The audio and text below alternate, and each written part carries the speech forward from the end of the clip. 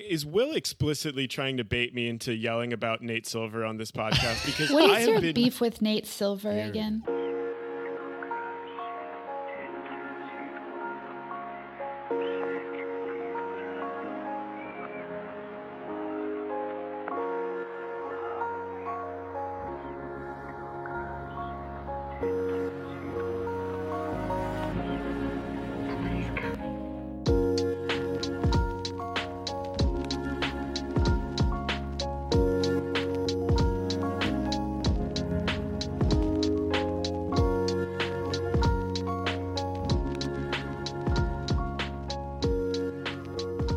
Hello, and welcome back to What's Left of Philosophy.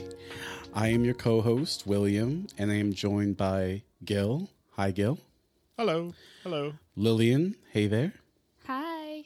And Owen. How you doing, man? Hey, Will. How you doing?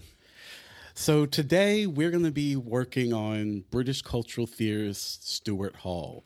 I'm personally really excited for this episode because I think if you listen to our first episode, which if you haven't, go quick, listen to it, picks up on a lot of the conversations we were engaging with Althusser.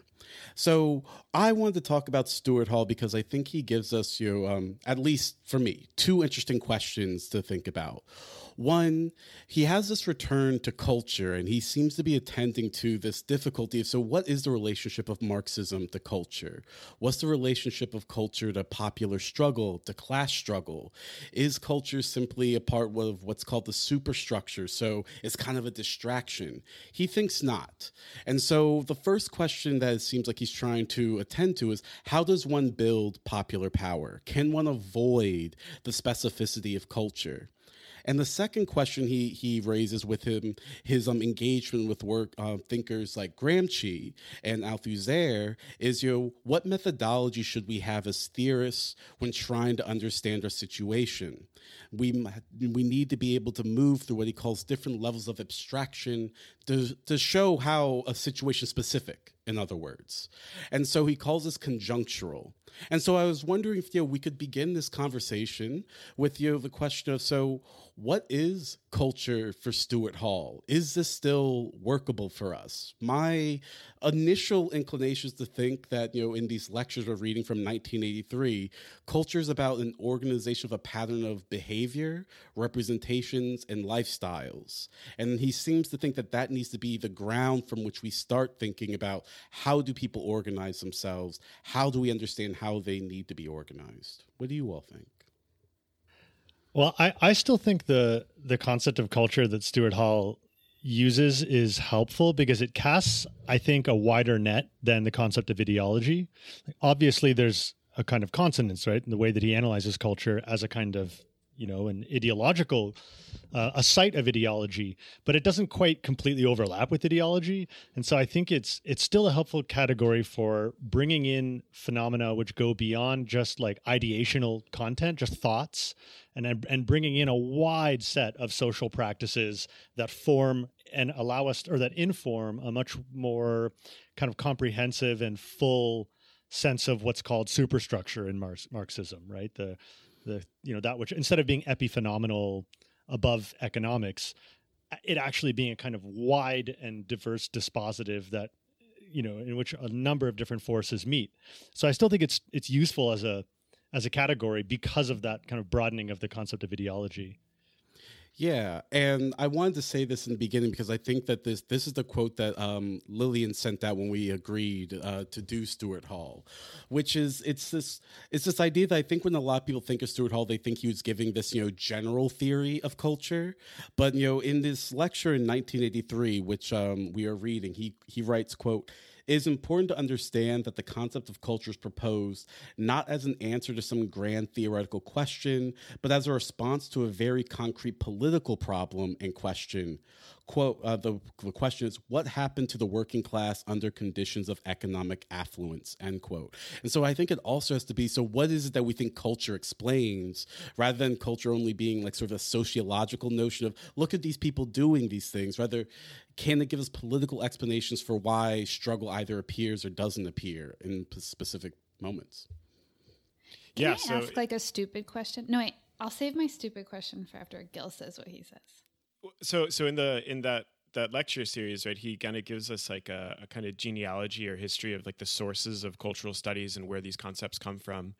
And like he traces it back to literary criticism and sociology and anthropology, but also wants to say that like the way in which it thinks about culture, and he's trying to get us to think about culture, is distinct from the concept of culture that these elaborate. So as you were just saying, right, like this sort of anthropological approach that we get in the early part of the 20th century is as you were just describing, well, just like, look at what these people are doing. Mm-hmm. And he's got a much more sort of engaged political and specifically Marxist uptake of this concept. And it's an interesting one insofar as it has to do with trying to account for like the lack or absence of formation of class consciousness and the need to give an account of what's missing from political life or social life, that this kind of cultural account maybe will help be able to provide an answer for.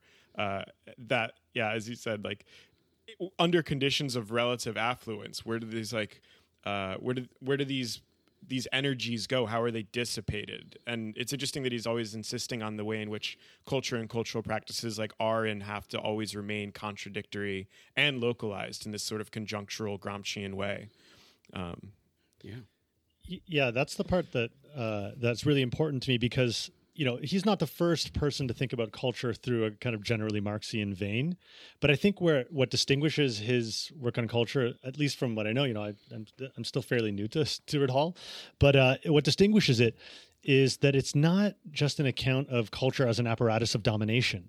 It's exactly what you just said, Gil, right? That culture is a site of contradictory and oftentimes opposing forces, some of them which might have subversive potential, others which might be useful for placating the working class, right? And so that account of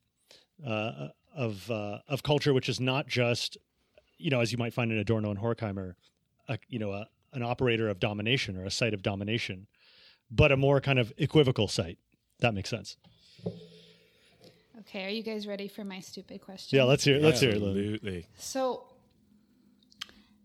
what is the big deal about like culture and economy? I read this, like I read Althusser last week, and I had a similar question about Stuart Hall as I did about Althusser.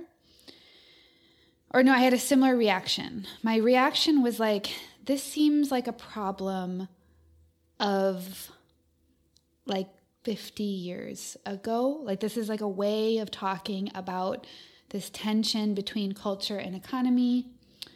And it strikes me that one has to have a very reductive understanding of the economy in order to get this like problematic that like culture needs to be this thing that we separate out from it in some way, because to avoid economism, like you have to think about them as separate in the first place in order to like derive this problem. In the same way that, like I said, Althusser doesn't know anything about the economy, and therefore we're talking about ideology in this weird way, where ideology is the thing that starts to hold the social structure together. I just have the same thing about question about Stuart Hall. It's like culture becomes the thing that holds the social structure together because we can't possibly explain it via the economy, because the economy isn't behaving in the way that we want it to, or that we thought it should.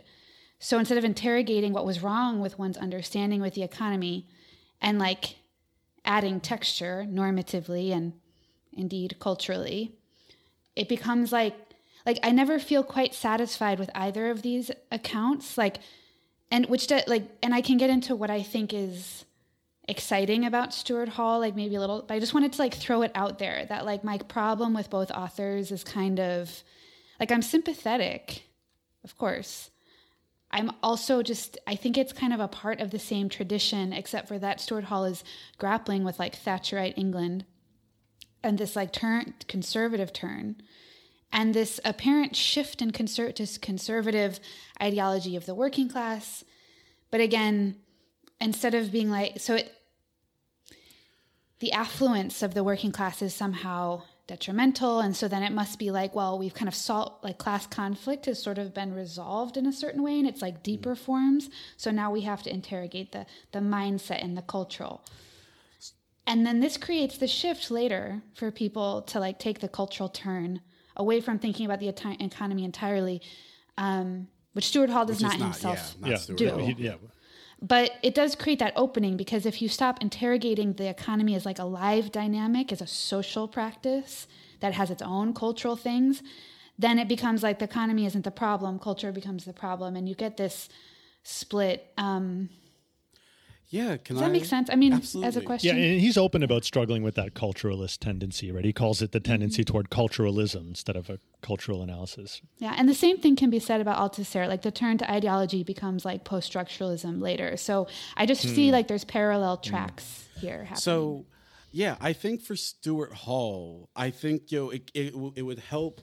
For me, what is the specific question he is trying to answer? And it seems to me the turn towards culture is less about class conflict is resolved. So we also, some of us read. I don't know if all of us did, so I'm not trying to put anyone out. But I also assigned this essay called "Political Commitment" from the 1966, and there. Yeah. By the way, thanks for assigning so much reading. Here it is. So there. I did do my homework, by the way. I read it all, Gil. I don't know about you.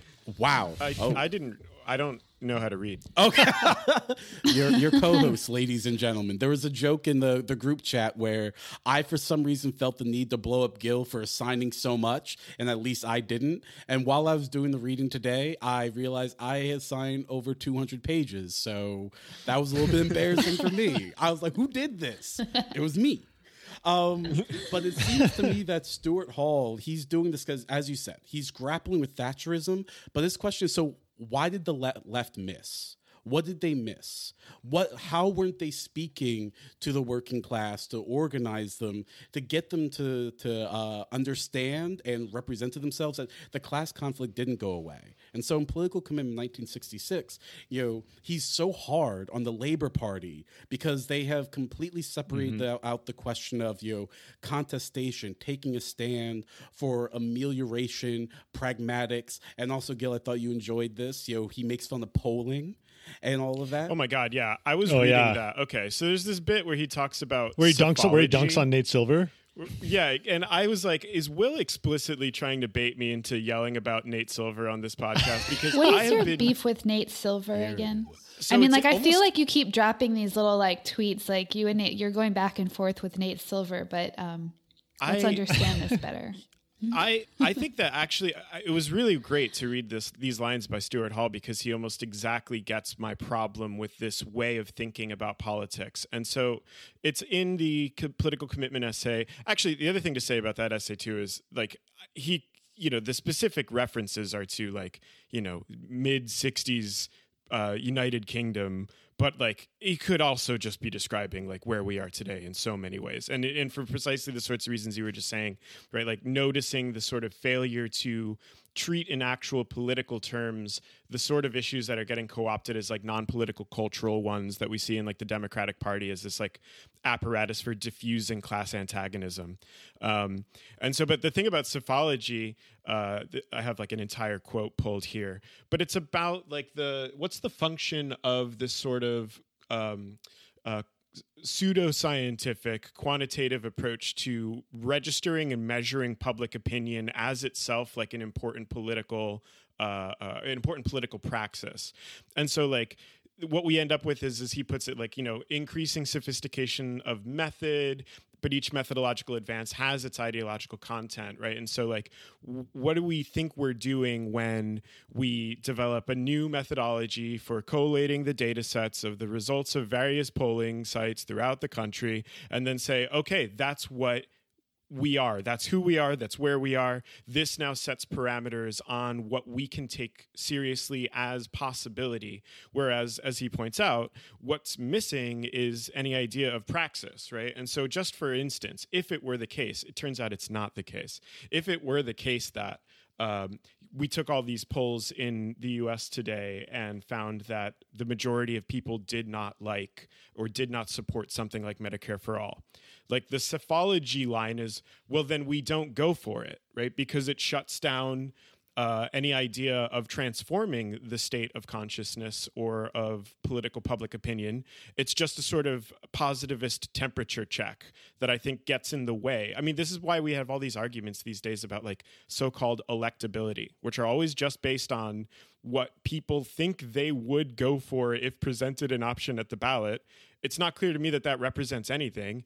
And more importantly, the point has to be to agitate for transforming this public opinion and not just like, I don't know, getting the word on the street about what people think they like. It just seems like a mistake to me. Right. I mean, so like as a quote here, he says, this is on page 88 in the political commitment essay, right? He goes, it's fine. It's one thing to be able to test more accurately the balance of political forces at any one time. It is quite another thing to allow this technique to so dominate the scene that politics itself becomes a question of sampling the state of public opinion as it exists, an elaborate process of echoing back to the electorate what it already knows, sugared, of course, by effective methods of presentation and the right party image. And I was just thinking this whole time about like all these really cool graphs and charts and ways of presenting data that like the 538 people are so proud of. And I'm like, I guess that's fine. But like the point would be to shift the needle and not just like put it in a digestible form. Okay, so first of all, shout out to Stuart Hall for never accommodating himself to New Labor. Respect. That's a badass. So that's a badass thing for a new leftist. Point one. Number two, I feel like what you just described is like the entirety of neoliberal politics. Like one of the reasons Stuart Hall has to start talking like this is because beginning in the Thatcher era and for Reagan in the US, the party of the left, so Labor, starts becoming increasingly separated from the working class, and they start like accommodating themselves to this separation. So one of the reasons today that like opinion polls are so controversial is because no one in the middle class or the elite political class or the middle class or the academic class, whatever, like the people who run the opinions of this country, no one knows what the hell working class people think. And that's a huge problem. So like, I think Stuart Hall is, he sees this problem. I mean, and he goes at it by way of like articulating a way of thinking about culture. But what I'm hearing from what you're saying is that he sees this problem and in his own ways, describing this problem in his kind of like theoretical language. And he sees it as a political problem from the beginning, which is very, very astute, I would say, because now we're all like, I feel like it took us all like 50 years to be like, no, the problem is the left separation from the working class. Like this is the primary, there's a lot of other structural problems, but if we're going to make any progress, this is like problem number one. I think that's exactly his position. That the reason why we could say the struggle failed is that the left began separating itself from the patterns of behavior, the ways of living of the working class. So it could not actually understand from within what were the desires, what were the attachments, what was wanted. And I imagine I don't know very much about the people he's arguing with, but he's definitely arguing against people who are making the claim like something must have gone wrong in our theory because economically the struggle should have happened. And he's saying, as almost like all Marxists would say, this isn't like an absolute mechanism. It's not like one thing happens, another thing happens. Socialism. And so he is asking, like, so how did you all miss that this phenomena could occur? That, how did you all miss what was new about the situation? And what partially was new is your separation from the actual ferment of social practices of the working class. So you no longer, to put it rather bluntly, spoke their language. Your interests, couldn't even see that your interests were diverging because you weren't in touch. Yeah, and so like what's interesting then is that like this sort of what I'm again I guess polemically calling like pseudoscientific methodology allows for this sort of very savvy political class to think that it is still somehow in touch with and registering the opinions of the working class, so to speak. And yet, like, it's a distortion in important ways. And I think, again, like, more importantly, mistaking the understanding of what social consciousness looks like as though that were the political project, which is to foment, to induce, to try to create and nurture social consciousness. Right? Well, look at the way that those things like 538 talk about identity, right? Like they talk about, they have this term that they use with demographics as destiny. And, even after the last election, they're really confused by certain voting patterns because they're working with a concept of identity that is totally unmoored from material or class conditions. Well, not only 538, the Democratic Party is completely confused. Democratic Party gets all of its tips. tips. They seem really confused. And then because they're confused, they're like, because they're confused, then they're like, oh my God, we did so well. Where like they have to kind of cover up their confusion on like their various medias and like posture, like they've done, like their strategy worked or whatever, because they like can't explain basically anything about what just happened. But Stuart Hall like specifically points to the dangers of separating identity from what he calls the symbolic and material support of identity. And so he's quite specific about that. Yeah, and I think also what he gives us to understand is also, and I think this is so important. I always try to talk to my students about this. What might have worked yesterday doesn't mean it's going to work today. And so I think sometimes, let's say in the United States, people essentialize or homogenize the civil rights movement. They're like, so black people are universally on the side of either the Democratic Party or saving the country or anything like that. But there isn't this, conjunctural analysis of, so there might be multiple forces at play that you need to organize in order for this to become a coherent political bloc. But instead, you mythologize identity as if political positions naturally follow, and you haven't paid attention to the way the terrain has shifted. And so it seems to me what Stuart Hall is trying to say is, it's actually important. So I wonder what you all think about this. There is, in a way, we're talking about Stuart Hall generally, but he's so into specifics, and he's trying to say that your theory needs to be able to adequately understand when it's being, really concrete and specific, when, it, is making sort of, it's offering sort of general concepts to allow you to understand your way around. But it seems to me he's constantly saying, well, we need to pay attention to, I have it written down here in another of his essays. It's the Gramsci one. We need to understand the historical conditions of theoretical production. And that means that you have to constantly reassess and return to your context if you're going to understand what a productive or progressive political practice would be. Yeah, and this is why, like, one of the reasons why he's so drawn to Gramsci, right? He says, listen, like, Marx gave us an analysis of capitalism at its highest level of analytical abstraction. But what he seems to be drawn to about Gramsci is that Gramsci is such a kind of his problematics are so specific to his particular social, political, historical conjuncture, right?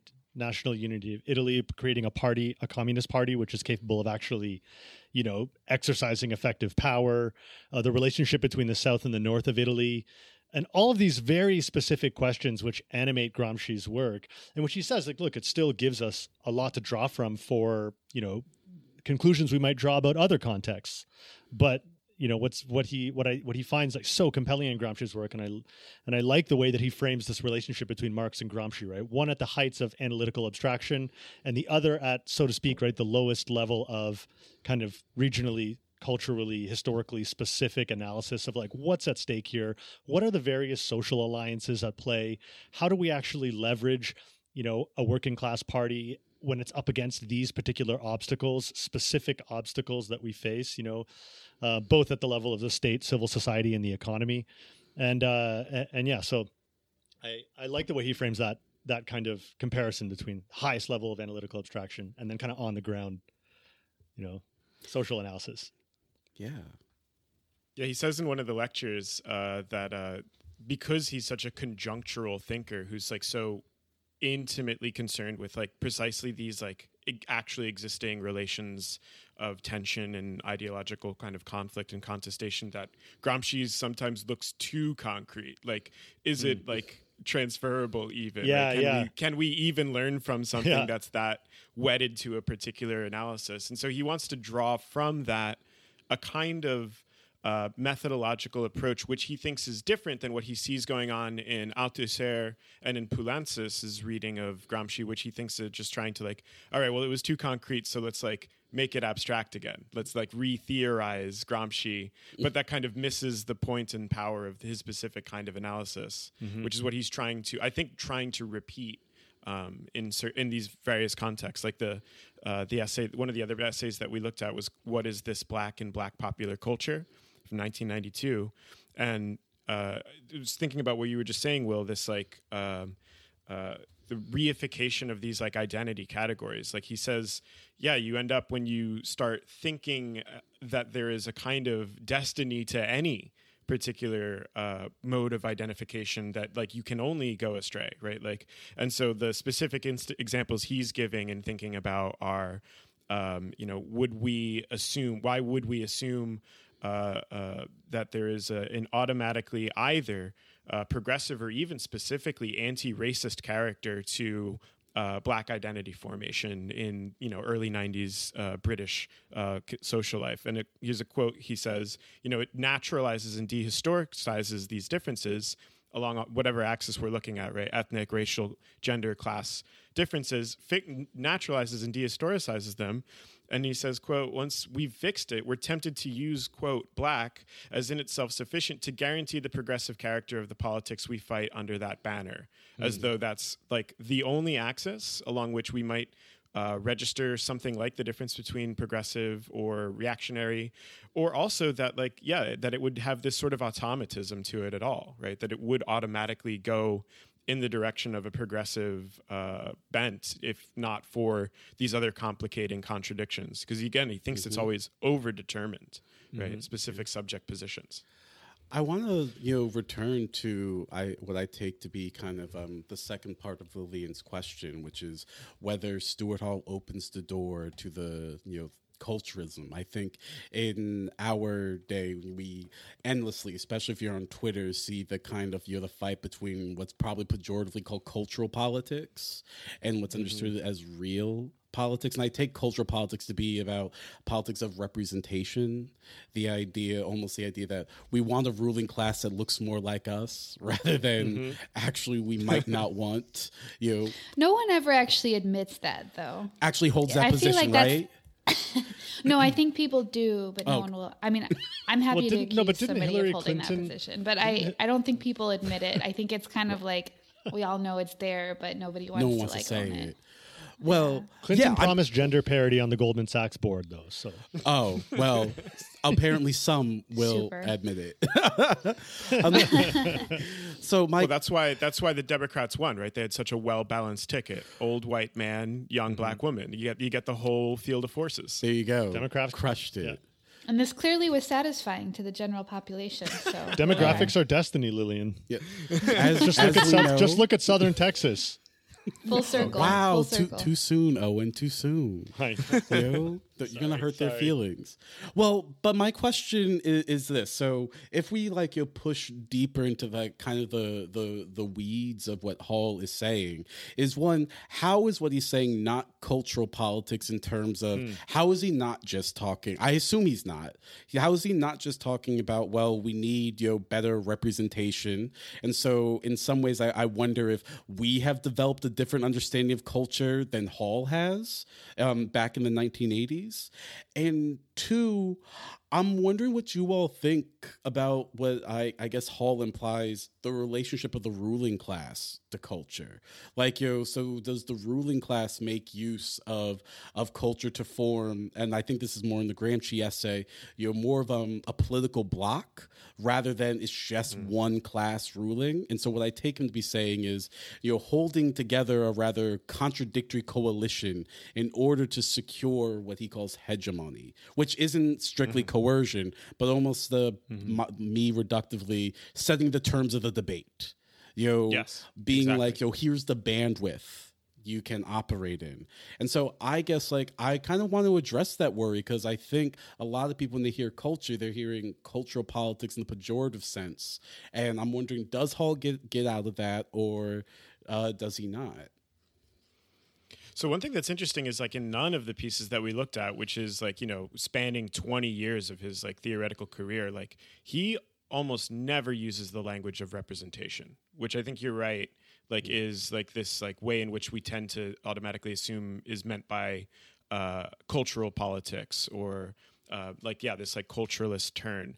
Like he's not talking about that at all, as far as I can tell. I think it is much more like you said, like, and this is one of the other things that he gets from Gramsci, has to do with hegemony. And so like, by which we mean, I think, like you said, like setting the terms of the debate. Like hegemony isn't necessarily about just like clamping down on all possible forms of thought, but rather establishing a dominant common sense, right? The frame within which discussions happen or are possible, what the sort of norms of intelligibility are.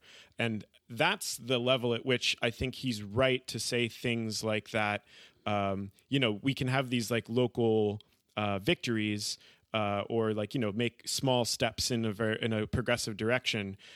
But we still will need at a certain point, in order for this to be lasting and effective, to develop a counter-hegemonic sort of way of thinking and to sort of try to make that part of the political struggle itself. He writes, this is on from like the last lecture in the 1983 book. It's on pages like 189.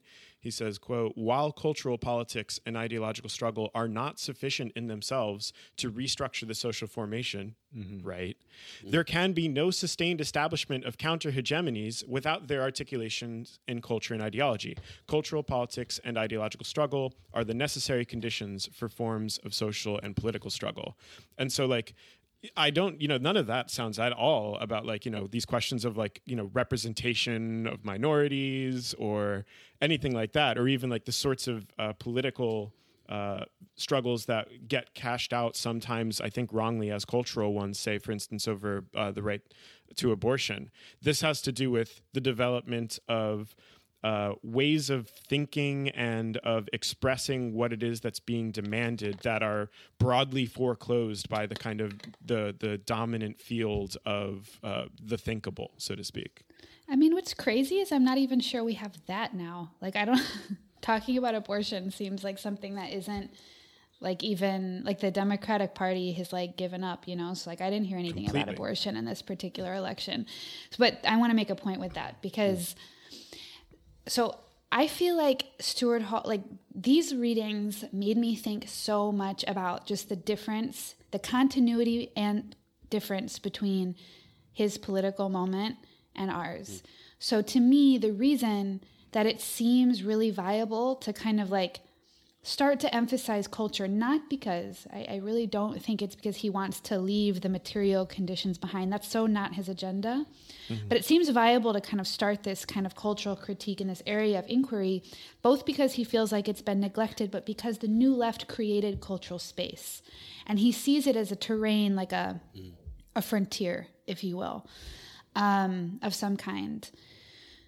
Like in 2020, I feel like we can't have an honest conversation about social policy to save our life. We just had a presidential election that was a referendum on like racist rhetoric and culture. Like we didn't have a political decision to make about people whose policies we preferred. It just wasn't like nobody knows the only thing anyone knows about Joe Biden, aside from the fact that he did whatever Obama did, is that like he isn't Trump, and that's all he ran on.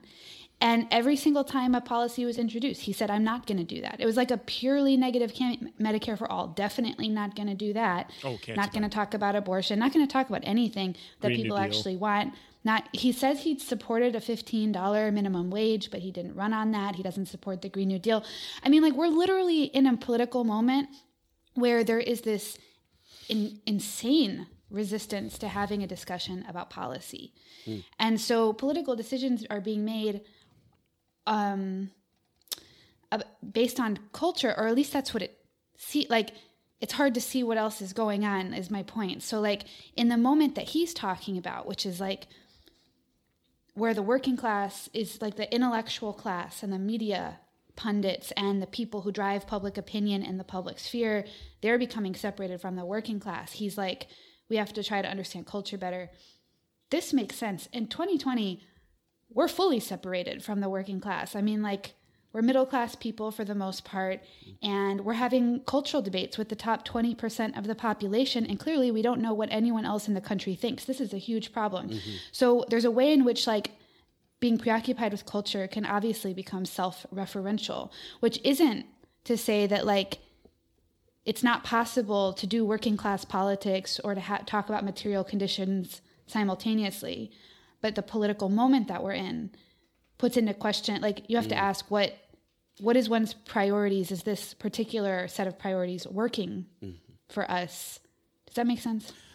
Yeah, I wonder if in this particular moment in the United States, in almost a really sort of reactionary way, culture has become bourgeois culture. How culture was understood as the very best of us. I'm thinking of kind of like what Du Bois thinks culture is, and at least early Du Bois, which is what the refined, it's what the very top do, and what people do on the lower tiers, well, who knows? We'll probably learn from like books like Hillbilly Elegy and all of that, which is supposed to give you some insight into what's happening in Appalachia. Yes, I am dunking on that book.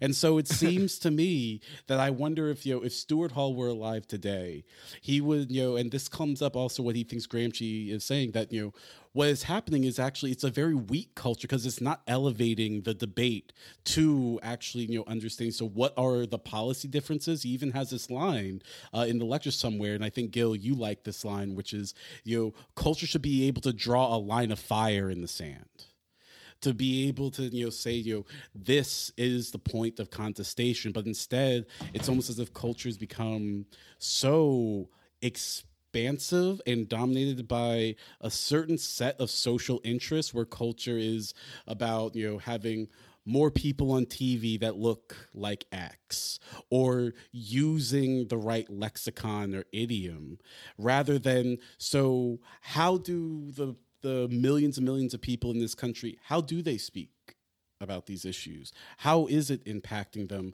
But it's like we're in an echo chamber. And so culture has like almost completely cut ties with the political and economic sphere.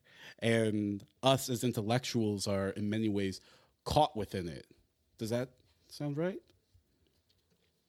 And so perhaps what Stuart Hall is trying he's very specifically about the 1980s. You're right. It's a very different political moment. And so maybe the question's different. Well, does this have use for us now? Or is this terrain lost in some sort of way and we have to go searching elsewhere? Because it seems you're right. Stuart Hall saw there's like this new terrain that's being opened wherein we can start having different fronts of struggle that can get different blocks of people organizing together to push back. But now, if like whenever you say culture, you're already caught in this sort of region of discourse that is rather ineffective, does that mean that we just leave it, give up on it? So I was thinking about this in the context of like the sort. So I was thinking about like counter-hegemonic cultural struggle, or cultural politics as the sort of attempt to create a counter-hegemonic mode of thinking. And I think this is part of why, and maybe you all have a different read on this than I do. This is, I think, part of why so many people, like myself included, and folks on the left were as excited as they were about the kind of challenge presented by the Sanders campaign, right? Because what that was about, what that wasn't about, right, was like, so to speak, elevating the culture of like working class people in the country, but rather contesting the very framework within which people make sense of what's at stake in these political arguments, right? And so like the way in which the Democratic and Republican parties are both absolutely just, two wings of the pro-capitalist American party, right? Like the sort of challenge made by someone like Sanders and a lot of the, young DSA people who continue to just like, win elections and get people organized and working is that they have a different set of actually policy-driven prescriptions and thoughts about what the material organization of social life should look like. And that, for as long as I have been alive, and longer than that, was just totally absent from the whole of political discourse in the United States. And so this is the sort of thing that I think he has in mind when he talks about this kind of cultural politics being a condition for the possibility of like a political struggle. Not that it is, to invert our old bad superstructure base model and say, oh, now the economy follows from cultural representations in some way, but rather that there needs to be the formation of a new way of a different way of thinking than the one that is hegemonically dominant, especially under what for a long time looked like the total closure that neoliberal capitalism presented. Can I? Oh, and sorry, did you want to say something? No, go ahead. I was listening to this New York Times, the New York Times podcast. I was listening to this episode where they interviewed this Pennsylvania voter who was going to vote for Trump. And there was this one moment that really stuck out to me that it just spoke very loudly. I mean, there's lots of things that were said in the 30 minutes that they talked to this person. But there's the lead interviewer guy, and then he's got his journalist sidekick. And the lead interviewer guy is talking to this particular voter. He's asking him why he's supporting Trump. Fast forward a little bit. The sidekick asks him in this obviously disdainful way, don't you care that he's a white supremacist? And the reasons that this voter in Pennsylvania, he's a white guy, he says, look, I just feel like everyone has gone too far with that whole thing.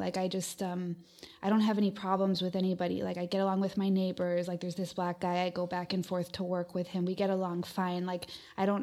There's no problem. And there's a way in which I listened to that, and the disdain just dripping from her mouth was crazy to me. And then I had to I was but I reacted to that too, because in the discursive universe that I'm a part of, just being oh, well, I know black people and I get along with them, in this kind of we go to work together. That's not anything that anyone is said. Everyone just assumes that in itself is racist. You know what I mean?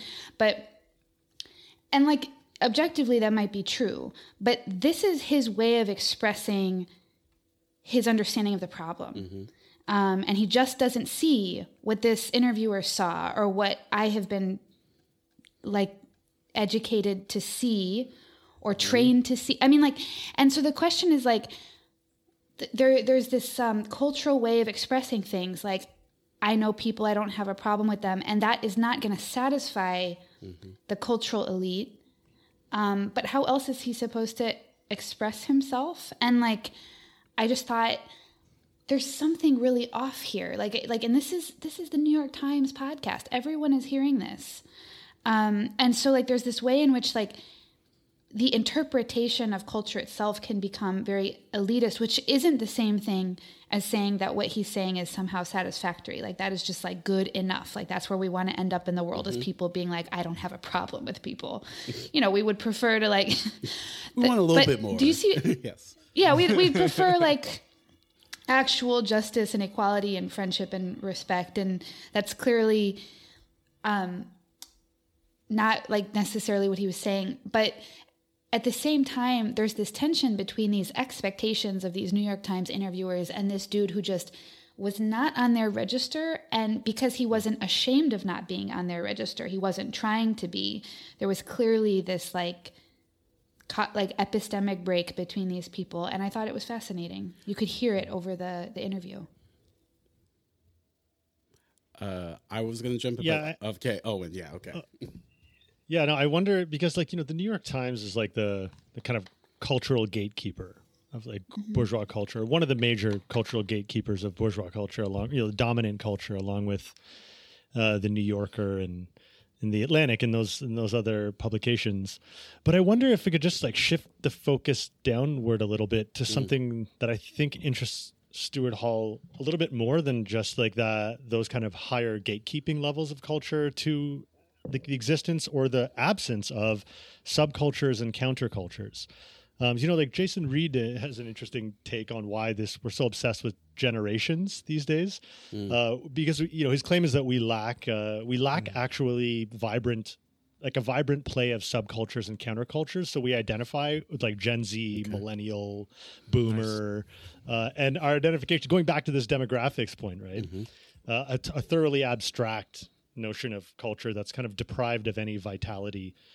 And so I just wonder, like, looking around, like, how right is that observation? And looking around the U.S. today, or not just in the U.S., but is that, to what extent is that true, and what does that say? How does that affect Stuart Hall's account of culture, right? Which he never really wants to talk about culture at that high level of analytical abstraction, right? He's always talking about cultures, and so I wonder, or has the kind of project of cultural homogenization been like thoroughly successful, and has it eviscerated that play of cultures? I don't think so, right? But I love his descriptions, it's an edited volume, but his interest in like Rastafarian culture. If you want to talk about Black culture in Britain in the 80s, like, you have to talk about Rastafarian culture. If you want to talk about white youth culture, you have to talk about punk, and how did white supremacy get infused with it in the age of thought, and ska, right? And how did Thatcherism and Reaganism change the character of those movements and make them, the disintegration of working class organization made those cultural movements much more racist and conservative. And I'm just interested in that kind of level of analysis, which is more, down in the, not the, and I appreciate you bringing that up, because that's the conflict, right, between the high kind of gatekeepers of dominant culture, and then ideally like a vital play of subcultures and countercultures. And I'm just wondering what you guys think is the state of play, as it were, with that right now. Okay, so you've given me the opening to talk about my sort of pet peeve, and it is about how often, granted, I'm not on all of Twitter and all that, but I am firmly ensconced in what's called left Twitter, which is how to talk about Black political behavior in the South. And how often, I think it's deeply misunderstood. It's usually, so these Black people in South Carolina, they saved Joe Biden's campaign. It's either one because James Clyburn, this, representative down there, duped all of these older Black people into doing that, or these people just don't know what's good for them. And I hate that, because we wouldn't accept talking about that way of other sectors of, working class Black people and all of that. And so, attending to the fact that there is no homogenous Black South, but there is a lack of attention to detail. One, to the history of the Black church as a social form is still deeply important throughout large parts of the South as an organizing tool. That doesn't mean it's naturally progressive in any way, and certainly the Black church has been captured by what we call managerial interests, bourgeois interests, and all of that. But it seems to me you'd want to understand the history of how these people are understanding what they are doing by actually going there and finding out how they're thinking about these things. To find out, is it partially because, a lot of these people, their understanding of the United States is that the bandwidth is so narrow, might as well opt for the devil, I don't know. Are there conservative Black people? Obviously. Are there Black capitalists? Obviously. But it seems to me you are missing what Stuart Hall would say. You're missing a deeply fertile ground for organizing. You're already having a bunch of people in one place. You're already having them, in a sense, talking about, discoursing on the world.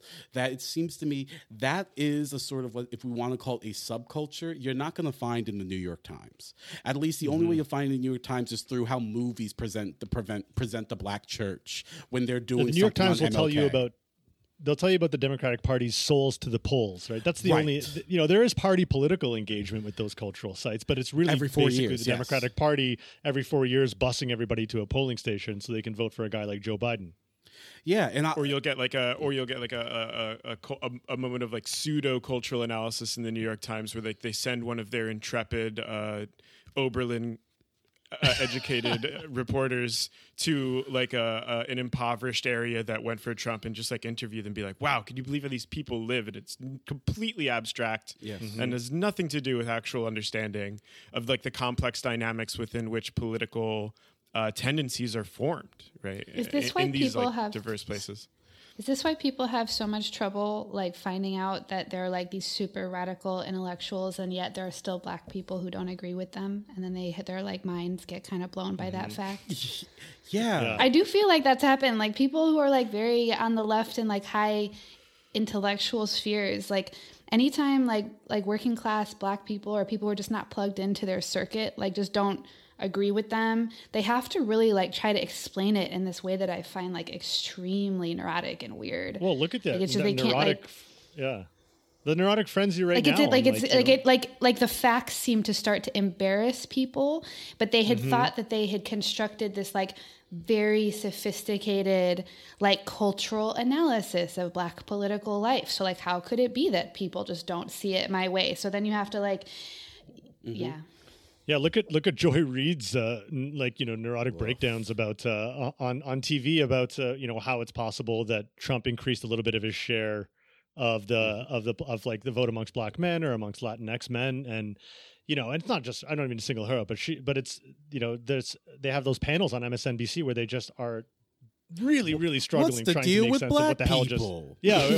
I thought they all agree, right? Like what is going on here? And so I'm sorry, I didn't mean to cut you off, Owen. I just get really animated by these panels. No. And the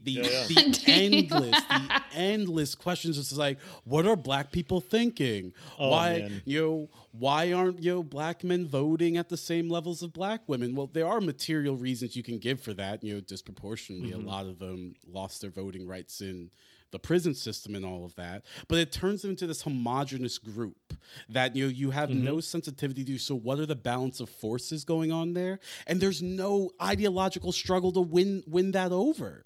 Jason Johnson's one of the guys who's always on those panels too. I don't know if you've ever seen him, but he was the guy that attacked Nina Turner and Brianna Joy Gray and a number of the Black women that were working on that were leading and parts of Bernie Sanders' campaign. And he said that they're like from the island of misfits of Black women or something. Oh my God, just I incredibly stupid. Yeah. But clearly, yeah. Well, I don't know. I'm not sure what you make of that, but. No, making sure that like Black leftists like don't like are silenced is like a big part of this like project by the liberal elite. In any case, like Brianna Joy Gray has to be, she's not invited to speak on MSNBC or CNN, like never, like neither is Nina Turner. None of these people will ever be invited, and then like Adolph Reed had a conflict with some people in DSA, and then like it made the front, like the New York Times, in this like very negative and suspicious way. And so like anytime there are Black leftist like people who are just like not fitting into this like particular cultural box of like liberal ideology, it's like very important to silence them. And I find it, and the reason I thought about that is I was thinking about the people like leading Bernie Sanders' campaign. And then I remember when they just came after him for like not caring about like Black voters, not mentioning race often enough. And like there was like this whole spin on his campaign. And I remember thinking, what is going on here? Like no other candidate is being accused of this. And there's actually like a broader multiracial coalition for this candidate than like any other candidate.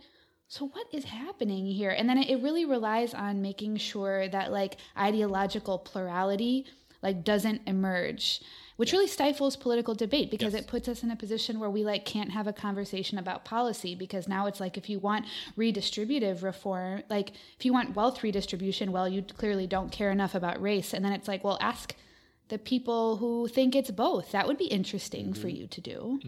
Yeah. Well, I was thinking in this context about like what some of the things that Hall says about hegemony. Like he says things like hegemony is not a given state of affairs. It's a process, and it's something that's hard won and needs continually to be like enforced and reinforced, and its conditions need to be reproduced. And so like, and one of the things that he says, and I forget in which piece he says this, but that like the part of the problem that he's identifying again in the 80s, and we could talk about whether or not this is still the case today, is that like the right certainly understands this, right? And they get that like the project requires the continual establishment and reentrenchment of these hegemonic sort of, as he puts it, mastery over the discursive terrain, and like the modes of imagining or understanding what's happening in politics in a way that the left either doesn't understand or isn't doing as good a job at, right? Yeah, I also just wanted to read a real quick quote from the 1983 lectures. Quote, "The aim of a theoretically informed political practice must surely be to bring about or construct the articulation between social or economic forces and those form of politics and ideology which might lead them in practice to intervene in history in a progressive way." End quote. Nice. And so I think, so much of what, I was raised like, obviously there are black leftists out there, but what, Gil and Lillian are talking about is that there's this constant suppression of this, the way that I think Hall would put it, this emerging sort of cultural politics, which again is not like the cultural politics we're critiquing, but what has happened is that the right has been so good at setting the terms of the debate that even sometimes like the left adopts those terms and tries to work from within them rather than actually doing what he calls with articulation, establishing a new common or good sense actually is his precise term for it. Common sense is like the incoherent ideas that are kind of floating around, they're contradictory, but intervening, bringing those together to establish a sense of something new that rejects the ways of framing the political issues that came before. And then things start to, I would imagine, start to crystallize differently. Medicare for All is no longer this crazy thing. A Green New Deal, which is a jobs program, again, is not outside the bounds of the respectable. And I imagine it can help you to start to win more people over to it. And I think that's so much of what Hall is about. How do you start winning a critical mass of people to be on board with this? And you don't. Turns out shaming them isn't the best strategy for according that. It turns out. Yeah, unfortunately, that's really unfortunate. To being shamed, no. People don't. Well, I like being shamed, but that's like a personal problem. Yeah, that is definitely not political. Not political. It's not politics. I know the personal is political, but I think not all like personal is political. But you're exactly right, Will. And this is the sort of thing that I was like, it was shocking to me to read Hall talk about this in 1966, where having spent a couple of pages in the piece, like outlining what he takes to be the kind of dominant or hegemonic ideology in the United Kingdom. And it's what we today like call things like neoliberalism, right? Depoliticization, kind of like a cult of technocracy. What at the time he's talking about is like modernization. It's anti-conflict. It's like for compromise. Short-circuiting political movements. This like obsession with process over substance or like actual content. And then a couple of pages later, he's like, yeah, it would be bad enough if that were just like what the conservatives thought, but also the Labour Party thinks it and enacts it. And even some far left people think it and enact it. And this is the sort of thing that like, again, like reading that in 1966, I'm like, is he talking about us right now?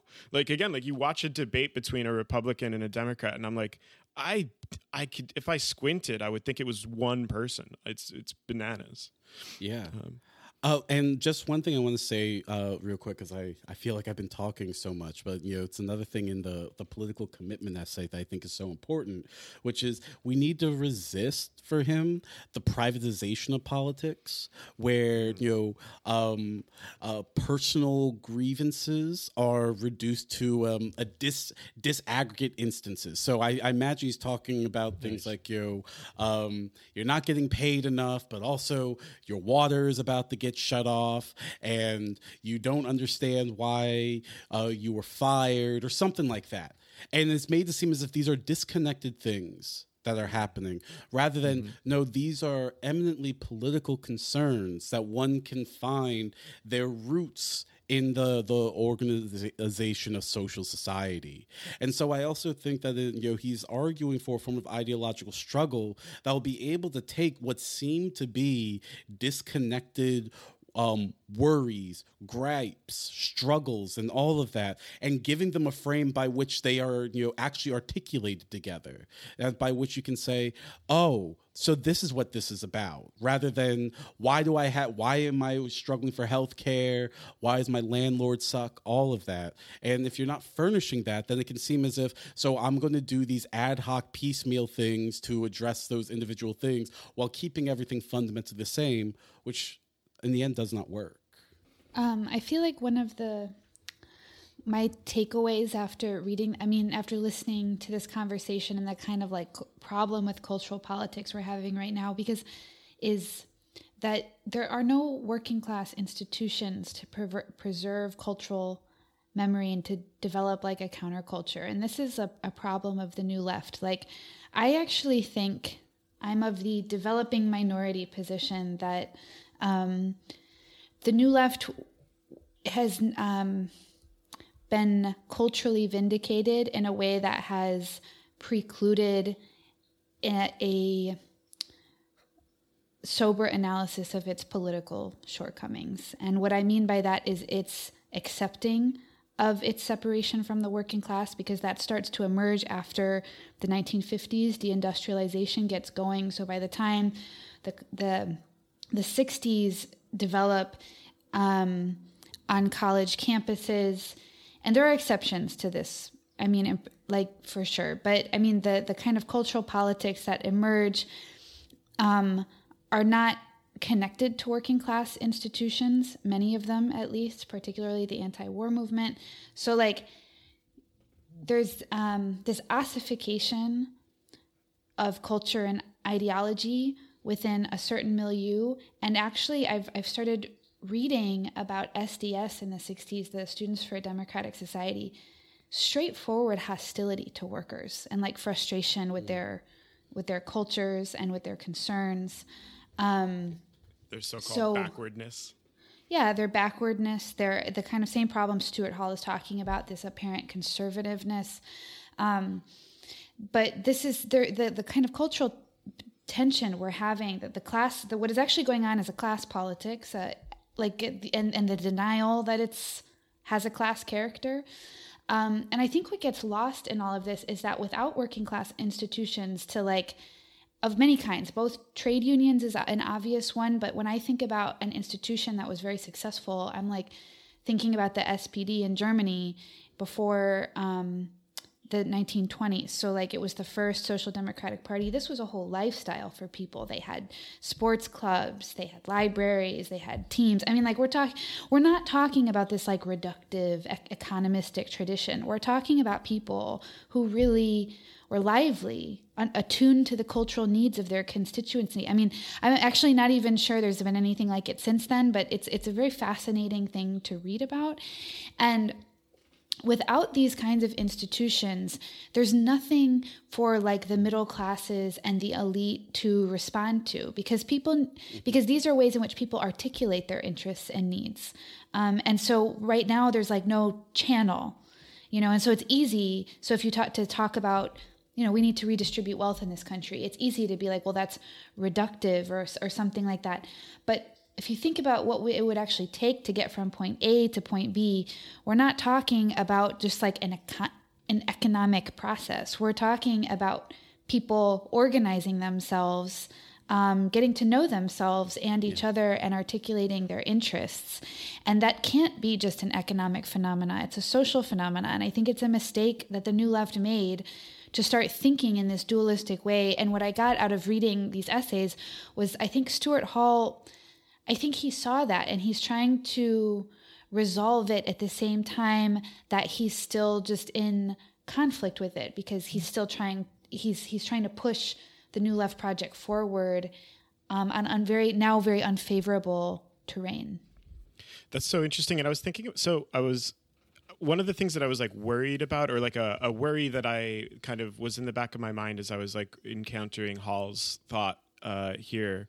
And coming out of Gramsci is like this question of like one of the critiques that was made for a long time of various sorts of like leftist and progressive political movements was the sort of inadequacy of this idea of consciousness raising. And there's like a whole series of reasons why we might think that that's an inadequate project. And I think he's very explicit about how part of what he finds so appealing about Gramsci, and I was also thinking too, Will, about what you were saying before, like the need to develop a totalizing worldview to unite these disparate features of what are otherwise disconnected political project or problems.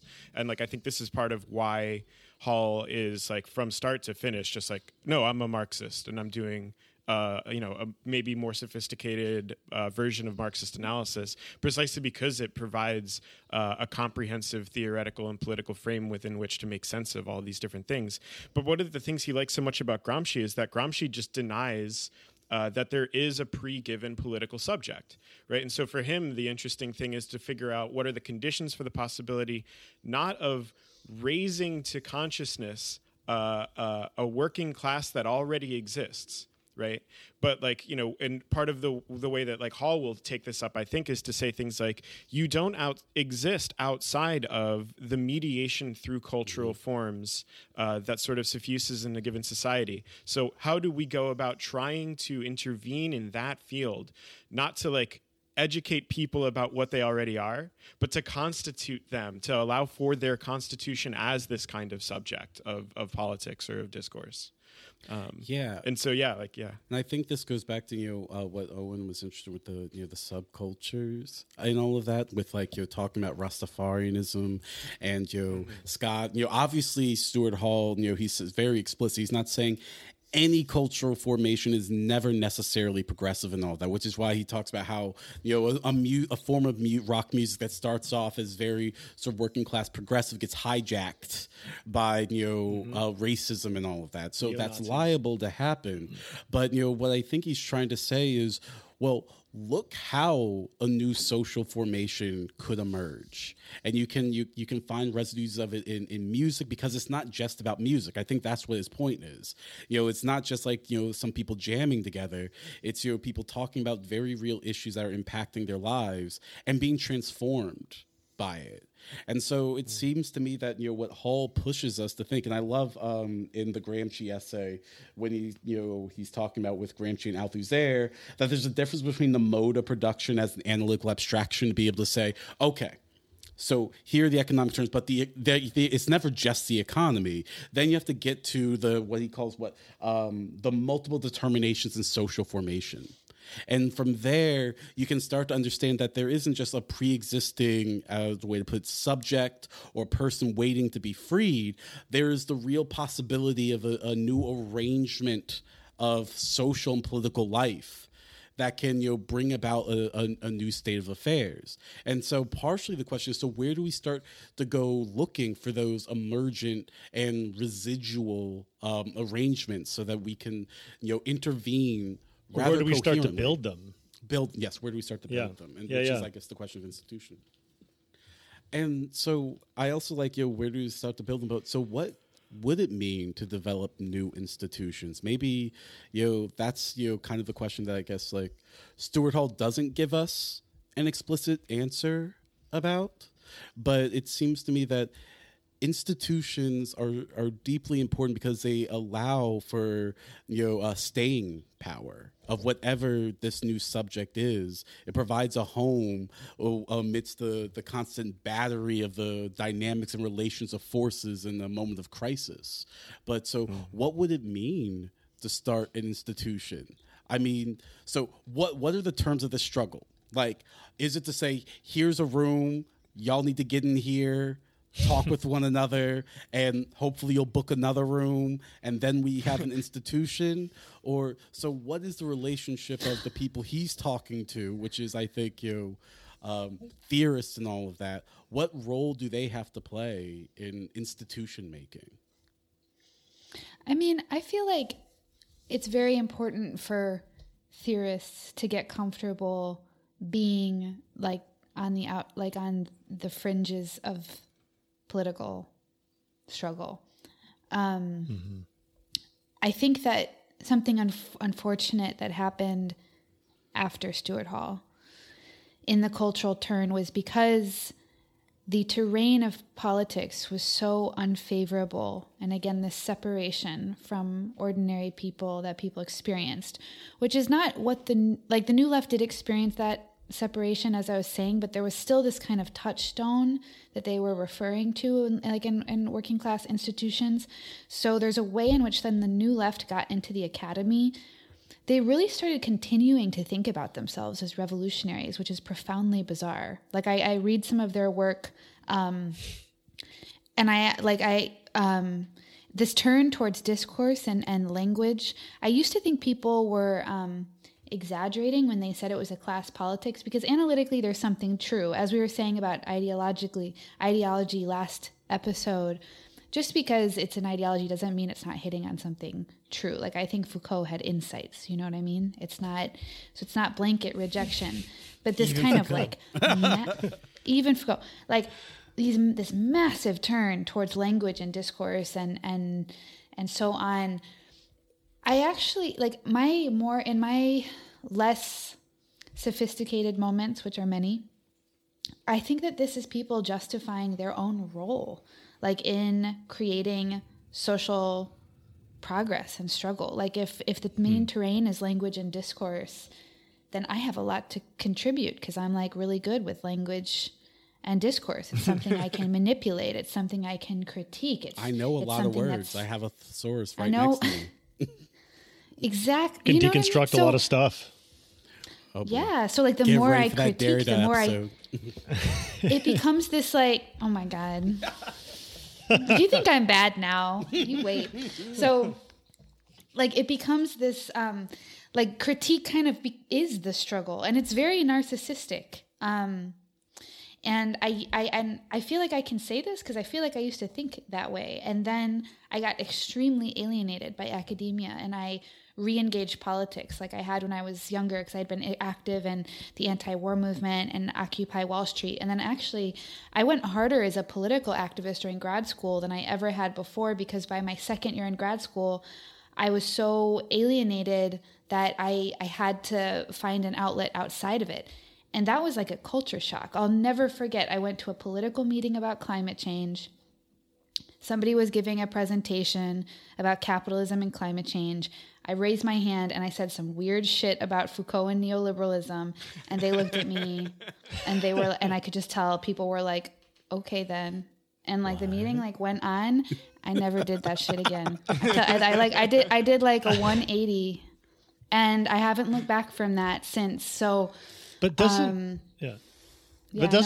Stuart Hall himself like try to give theory a more humble position than, our kind of, I don't know, academic theorists who think that by deconstructing things or by analyzing discourse that they're doing radical work? I mean, he always uses this expression, which I really love, called, the detour through theory. And he always like poses theory as something that, it on its own doesn't really have a ton of agency, but it's useful to build it up as a detour through which cultural politics might go or through which political praxis might go. And I don't know, that might be one way to kind of situate theory in a way that makes it less, we can have less pretensions about its power or less pretensions about its place in those struggles, whether they be cultural or political. So I don't know if you guys noticed that language of the detour and what you thought about it. Yeah, I like that, and I did notice it, because it seems as if he doesn't think that theory in itself is revolutionary, but he likes historians like E.P. Thompson, because he's like, he did something new. Now all of a sudden we're talking like, oh, there was life there, and it's not as if E.P. Thompson created that life, but he allowed it to break out into a public way of speaking. The terms of the debate are now different, and of course, afterwards you can critique how those terms are set. But if anything, it seems to me that what Hall is saying is that what theory can win is, in a sense, allowing what was there to have a new moment in the sun. So it can be determined differently, and obviously, again, it's not a pre-existing subject, but it doesn't create out of whole cloth this new society. It does not create out of whole cloth this new subject. If anything, it only intervenes in a process that's already ongoing, but helps it gain just a little more legitimacy, a little more allows a little more epistemological insight into it, so that it's actually a coherent thing we can start talking about and start observing rather than missing it and being completely confused as to what's going on. And that seems to me so much of what this is about. Hall saying, we need to stop at least being confused. That's what I love when he uses that. We need to clarify the forces in the conjuncture. Exactly. Clarify what forces are at work. Yes, that Marx quote of producing the concrete in thought, which is an ever ongoing process, but it is neither I think the beginning nor the end of politics. I like that. I like that too. I mean, I'm constantly sort of existentially moving around on this question, because I don't think theory is useless. I don't think philosophy is useless. Like I care very much about what I do, and surely I think I'm doing something. Teaching classes, putting material out into the world, making arguments, making an ideological intervention, if you will. And there's plenty of room for political education if that's something you're into. So like practically speaking, I think my contribution was mostly just to not inflate it, because I actually remember a time in which I didn't see a lot of avenues for politics. And that's when I went to a political meeting and that space was so alien to me. That's like the situation to be avoided, like where you actually start creating politics in your mind. And even if you have a materialist approach, that's the definition of idealism. You know what I mean? So that's a great point. Yeah, so like that's it. Even if you think that you are responding to like if your philosophical methodology is somehow materialist, that doesn't mean that like you're doing that all the time. And I think that being comfortable in your position as a theorist and kind of elevating the role of theory is dangerous. But like if you've got the right, if you find an equilibrium, then I think you should like be all in, like make your contribution. I think that can be totally productive. Exactly. Well, I like that account. Yeah. That about does it for us today. Thank you for listening. There are going to be new episodes of What's Left of Philosophy coming out every 2 weeks, wherever you get your podcasts, Apple, Spotify, etc. Please like and subscribe. Follow us on Twitter at LeftOfPhil. And if you like what we are doing, consider supporting us at patreon.com/leftofphilosophy. Thanks for listening.